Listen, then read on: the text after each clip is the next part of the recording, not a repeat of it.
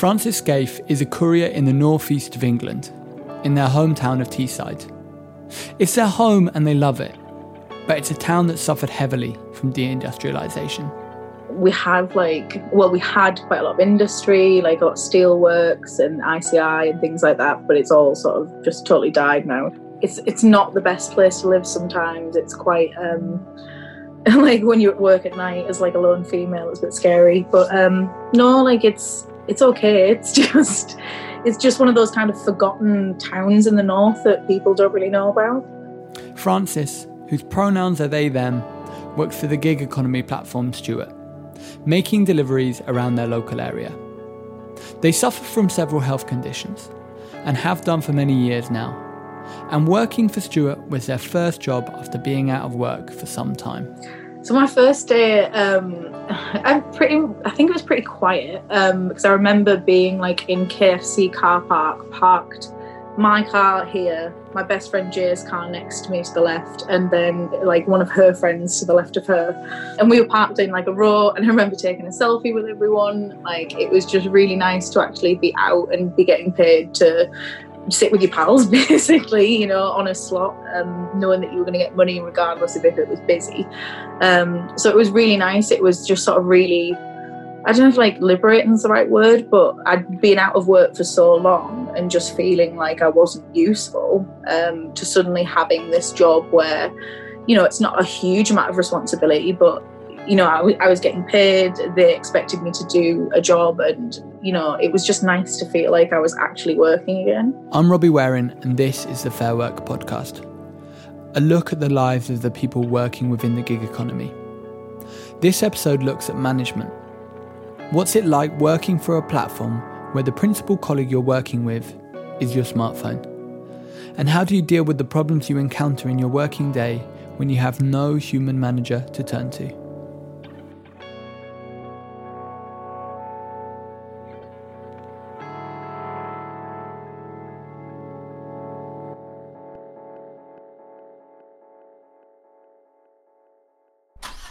Francis is classed as a self-employed independent contractor, meaning they don't have access to any forms of sick pay or holiday pay.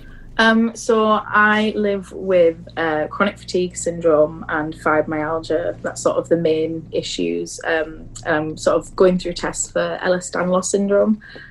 So it basically just means that I have quite a lot of chronic fatigue and pain, like muscle and joint pains. I get like dislocations in my knees and in my ankles. So it makes, obviously I am sitting down quite a lot as I'm like a driver in a car at work, but yeah, it does affect it. Like when I get these flare-ups of pain and I just can't get out of bed, and I know I need to go to work if I want money that week. So that's been something that's been quite tough recently, as like my health has been declining a bit, is like having to take those sick days but not really having access to any sort of sick pay for that. Stuart operates a system whereby couriers can either work on slot or off slot. On slot means that couriers are guaranteed an hourly wage for a predetermined period, but must be in a specific zone for an exact amount of time and follow certain rules. This includes the inability to reject work. Off slot, on the other hand, gives couriers more freedom, including when and where they work and what jobs they accept and decline. Francis prefers working off slot due to its flexibility, but sometimes feels the need to work on slot. I asked Francis about what it's like working through this app and what it's like communicating with Stuart. So I would say communicating with Stuart is like pulling hen's teeth. It's painful, it's long, it's slow, it's arduous. You basically say you have an issue on a job. You know, a customer hasn't answered the door and you need to return the food to a restaurant. You contact them through the app and they will make you sit and wait like 10 minutes and you've got to jump through all these hoops. But it's often like they have auto reply. I think they have some kind of like something set up to filter out certain words that you message them, and it will just auto reply something related to that. So if you say something like, this job is too far away, you might get a reply back just saying like, why have you not delivered the food yet? And it's just, like, often I think it's just totally unrelated, and it just feels like, I don't know, like anyone else, if you have an issue at work, you contact your boss, right? You can go and talk to someone, you can talk to HR, whatever. But with us, it's like, you have this app, you can email us. We can't really promise you'll get the reply that you want. There's no sort of appeal if you think something's wrong.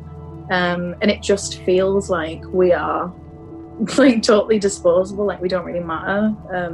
Like that's the first thing that I would say is important, is that communication with your boss or with your superiors, and we just don't have that.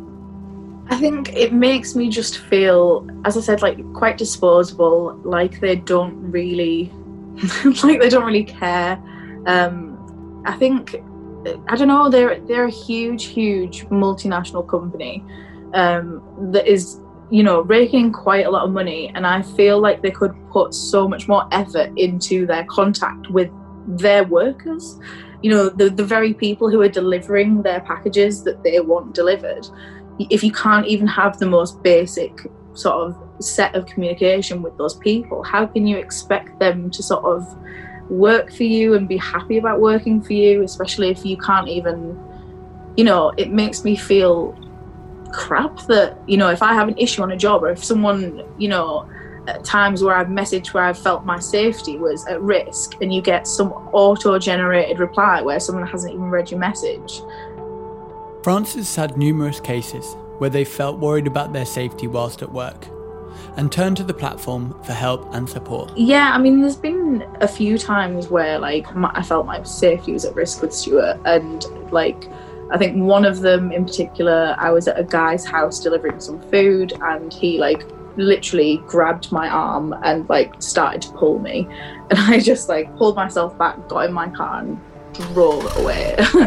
And like managed to like get parked, message Stuart, and I got just some kind of, I think it was just some kind of auto-generated reply, as I said, that they use this filter system on certain words, and it just didn't even relate back to what I'd said to them. And I was just like, some guy has basically just assaulted me there, and you haven't even bothered to reply properly. You haven't even bothered to give me a constructive, you know, what I can do about this situation. Can I flag this person's house or put a complaint in? It was literally just, I can't remember specifically what it was, but I just remember it was some auto-generated reply that didn't even relate to what had happened. But it seems to happen quite a lot. Like I don't do deliveries in certain areas because of, you know, my safety and worrying that something's going to happen there, and knowing that if I contact Stuart, it's probably not going to be a very good reply to that.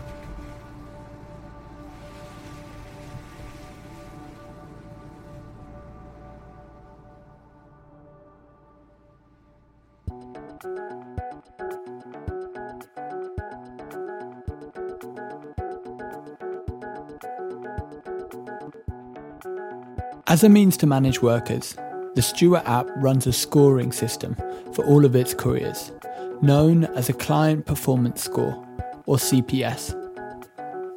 The score is a tool to let couriers know how well or badly they're performing. It's based around how many jobs you take, how many slots you take, or how many slots you don't turn up for. It counts all of those things in and gives you sort of a weekly score of how well you're doing. And it's like how satisfied all your clients are with your work. And you can sort of be penalised by, say you take slots for a week and you don't turn up for 2 or 3 of them. Your CPS would be penalised because you booked a slot and you've not turned up for it. It's essentially just like not turning up for a normal shift at work. A key aspect of the scoring system is that Stuart doesn't make public how scores actually impact couriers and how they're used within the process of algorithmic management.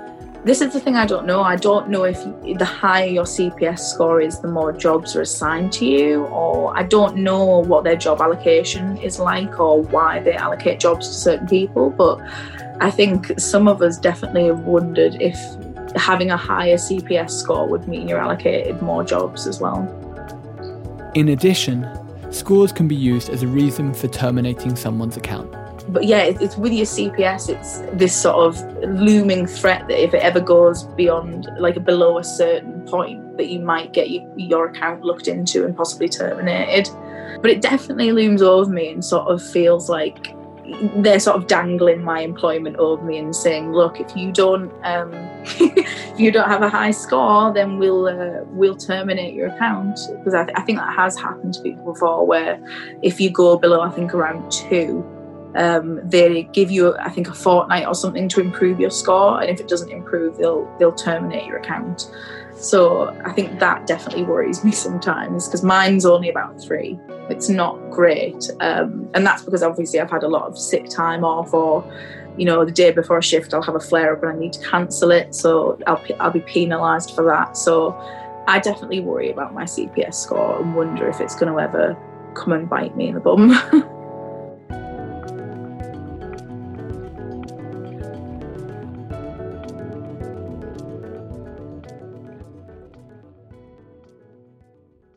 For Francis, communicating with Stuart has always been difficult. As a platform, it operates no fixed offices in the area where Francis works, and all communications take place via email. At the start of the UK's first national lockdown, couriers were facing difficulties related to their work, and Francis turned to Stuart for help. We were having a lot of issues accessing toilets, like delivery partners being able to access toilets at places where they were picking jobs up. And there was this sort of requirement that all couriers wash their hands before each and after every delivery, but there was nowhere for us to do it because places just weren't letting us in the toilets. So I crafted this really great email. It took me days, this email. I thought it was fantastic. I thought it was really sassy. I thought I got my point across. And I got this sort of this. It was so blunt. I couldn't even put it into words. I spent ages on my email. It was pages long, and I got this reply, which wasn't even a couple of lines, wasn't even a paragraph, and it just said, "We are aware of the issue and are discussing it with couriers." And that was it. I don't even think she said "Hello, Hannah, how are you?" It was just very much, "We know, we're discussing it. Thank you very much. Bye." I think my response to it was, that situation, not being able to access toilets, was humiliating enough. And I had really spent a lot of time trying to get my point across to this lady about why it was an issue, why it was important, and why it was against the law. And it was just this whole, it's how Stuart is, this blunt, blasé, they don't really have time for you, so there's just craft this tiny little email, and it just makes you feel so small because it was crap having to deal with that, not being able to access toilets, having to go to the toilet outside. Some couriers, it was really, really desperate. Some couriers go to the toilet in streets and in bushes, and it was demoralising and painful enough to even go through. So for them to reply with not even a paragraph, I don't even think they even said hello or said my name. It was just, "We are discussing it with couriers. Thank you." She probably didn't even say thank you. I think I'm being too nice. But I just thought, you know what? I'm one of you damn couriers. I've worked with you for nearly 2 years now. Do I not get a say in this conversation? I just think they needed some kind of quick response to get me off the case. And I don't think Stuart realised that I'm like a dog with a bone and I'm not letting all these issues go. They're not getting away with it.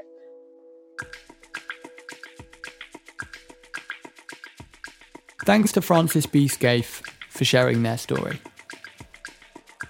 At Fair Work, we believe that all work can and should be characterised by fair pay, fair conditions, fair contracts, fair representation, and fair management. Platforms ultimately have the power to improve standards and the ability to choose to. Many platforms operate management structures that are opaque and with little capability for workers to understand the process by which work is managed and distributed. Platforms can improve the work they provide by opening up communication channels for workers with human representatives, by taking active steps to ensure that discrimination does not occur, and by opening up documented channels for workers to appeal low ratings and deactivation.